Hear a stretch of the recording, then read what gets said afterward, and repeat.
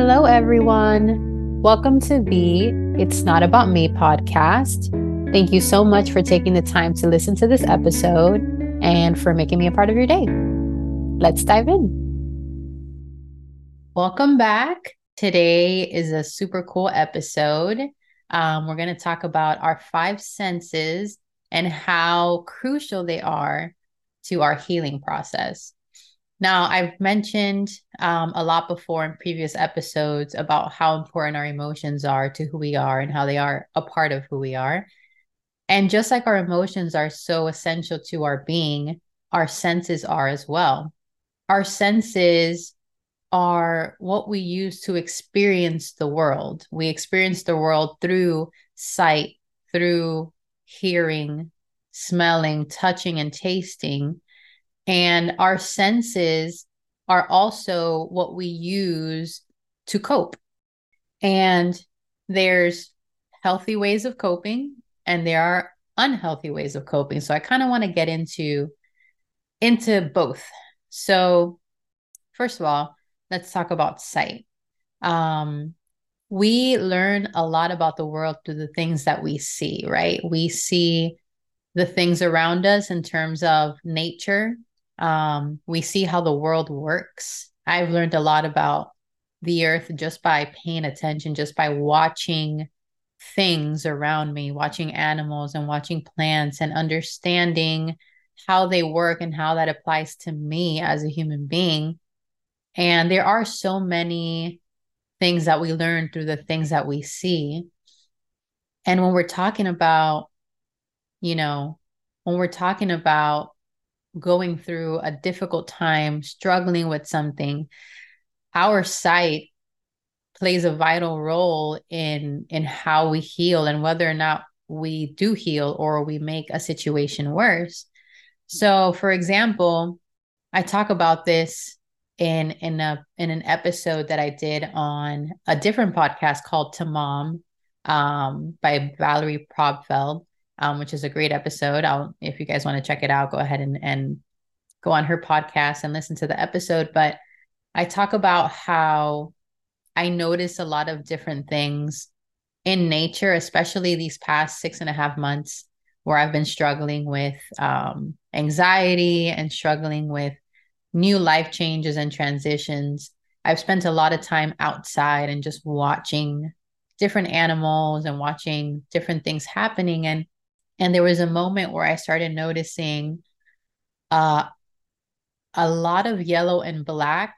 Like I remember one time I was like really, really struggling and I was just like overwhelmed. And I just prayed that morning and inside the house. And then when I stepped outside right after that prayer, I saw this yellow butterfly. And I've seen the yellow butterfly really quickly in passing. I've never seen it up close. And it was super rare for me to even see it. And when I stepped outside, it was right in front of me. And I was like, whoa, this is obviously meant for me to see. So I see this yellow butterfly and I love butterflies. So I'm always just watching them and I love being around them. And this one was just beautiful and it was bigger than butterflies that I'm used to seeing. And it was super cool. I'm like, okay, cool. A yellow butterfly. How awesome is that? How positive, how optimistic. And then later on that day, I came back inside. I went back outside and I saw a black butterfly. And I was like, oh, it was the same kind of butterfly. It was just black this time. And I've never even seen this black butterfly ever. So I'm like, oh, that's interesting. It's the same butterfly, but in black. And so after that, I started seeing a lot of yellow and black. I started to notice kind of this consistency of yellow and black that was following me around that day. And I was curious. I'm like, what is this theme of yellow and black that I'm seeing today? And so I Googled it, just yellow and black. I think I put like yellow and black colors. And when I Googled it, I saw that yellow and black, those colors, when you mix them together, they make the color green. And it was a super just grand moment. I had a whole epiphany because I'm like, oh, that's so cool because green is the color of life. We think of green as symbolizing life. And I started thinking about it and I'm like, wow, that is so symbolic because yellow, when we think about yellow, we think about positivity and we think about happiness and light. And when we think black, we think darkness and sadness and hard times. And it turns out that when you combine the two, you get life. And it's so symbolic because life is those two things. There are going to be moments where things are going really well and we're happy and content and we're just positive. And then there are going to be moments that are more challenging and we may experience sadness and difficulty, which is where I was at the time. Um, and yeah, it was just a reminder that that is what life is. It's the up and the down. It's the easy and the hard, a combination of the two. And that for me was very healing because it reminds me that even though I'm struggling in that moment, that it's a necessity for me to struggle, that it's inevitable for me to struggle because life is a balance of the two. And it's okay if that moment, is a moment of struggle because the moment of positivity will come back and then the moment of struggle will come back. And that's just how life is. It's just a combination of the two. So that's an example of how our sight can help us understand and can help us gain perspective about life itself and the way it works and our role in it and how we can learn to cope and how we can learn how to withstand difficult times, right? Like that was a learning experience for me. And it happened just because I was outside looking at what was happening outside and thinking about it, reflecting on it. Sometimes I think our sight can also be detrimental to our healing process, right? Like the things that we see when we're struggling are not always healthy for us. I think, for example, looking at things that distract us, for example, and I've said this before, like social media, a lot of times can really deter our healing process, right? Because we're using our sight as a means to distract ourselves from our issues instead of trying to understand struggle and trying to reflect on how we can come out of a difficult situation. We're just distracting ourselves by watching things, by watching videos, by watching photos, by watching content that is not necessarily beneficial to us. And on the flip side, we could also watch content that is beneficial. We could watch an expert, we could watch like a life coach, and we could watch things that give us positive messages and that teach us how to cope. Those are all great things as well. But on the negative side, we could also just be watching things that distract us. So sight is a huge resource for us, and a way that we do cope, whether it's healthy or unhealthy. So we have to be careful with what we see and think about how that affects us. Another big one is hearing, what we hear. Again, you could take it back to nature. And I always just take it back to nature because that's just my personality. I like to be outside, and I learned so much from the earth and how it works, and it has shaped me so much. So for me, hearing can be something as simple as going outside and listening to the life that's happening out there, listening to the birds chirping, to the wind blowing. All that for me is very soothing.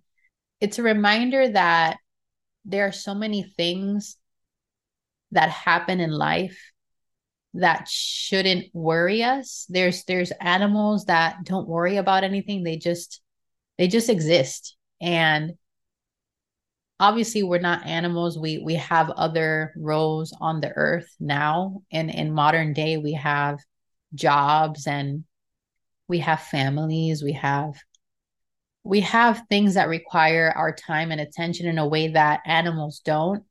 But I still think it's important to see, to learn from animals in the sense that they don't worry about tomorrow the way that we do. They just live today. They live in the moment.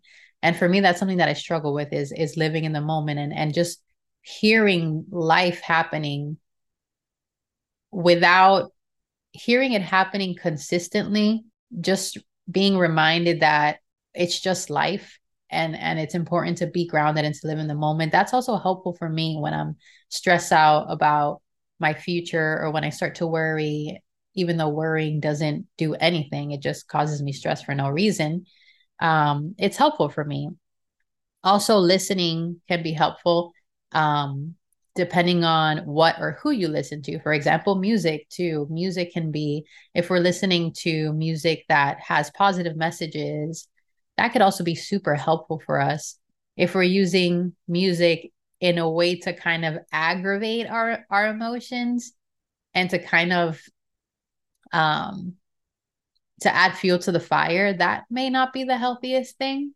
Um, Also, the who we listen to, I think, is super important too, because when we are struggling with something, if we do take our struggle to someone, it's important that we take it to someone who can give us good advice, because some people mean so well, but they may not give you the best advice.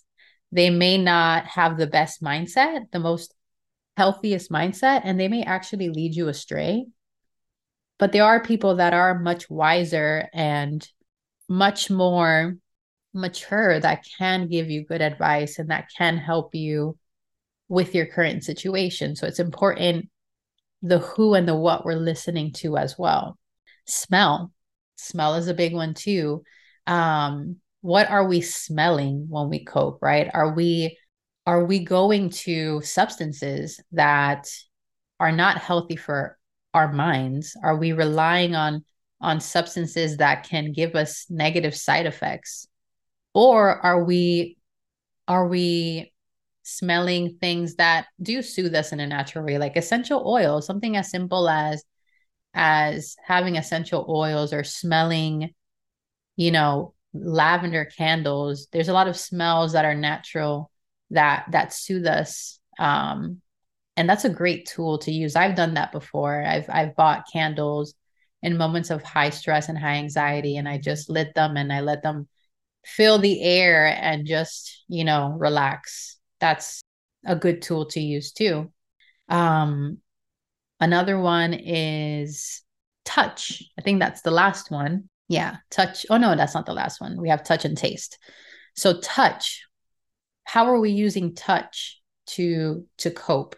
Um, when I think about touch, I think about the relationship that we have with ourselves and other people. I know that sometimes people, when they're really going through a tough time, especially younger generation, sometimes they resort to self-harm, and that's how they cope. Sometimes touch can be abusive, whether it is to ourselves or to other people. Sometimes we take out our frustrations on our own bodies, and sometimes we take it out on other people in a physical way that's not healthy for anybody.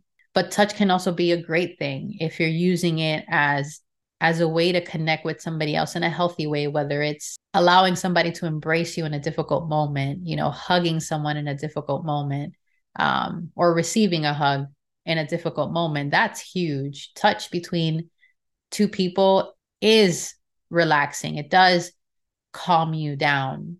And that's a great tool to use when you are going through a rough patch. And the last one is taste. Taste is also huge. Some people may resort to taste in a negative way. For example, alcohol. Some people cope with alcohol. They like to drink, and, because drinking is numbing, and it helps people forget in the moment. But we know that alcohol is a dangerous thing, especially if you have alcoholism in your family. That's a dangerous thing to use for coping. There are also other things you can taste that are helpful, that are better for you. For example, again, I have suffered from anxiety on and off for the past couple of years, and And one thing that I've learned through my best friend is that magnesium is a great, um, it's something that helps with anxiety.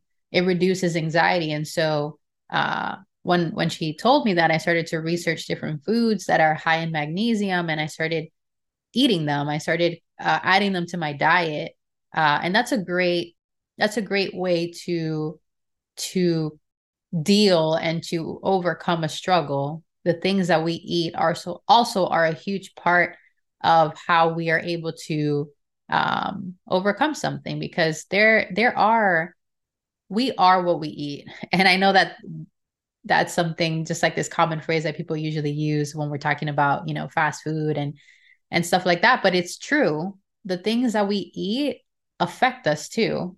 There are things that we need. There are things that food has that are things that we need to be healthy. And unfortunately, the world that we live in today, uh, it it offers us way too many things that actually affect us in a negative way, that are actually killing us slowly, versus the more organic things that are essential for a healthy mind.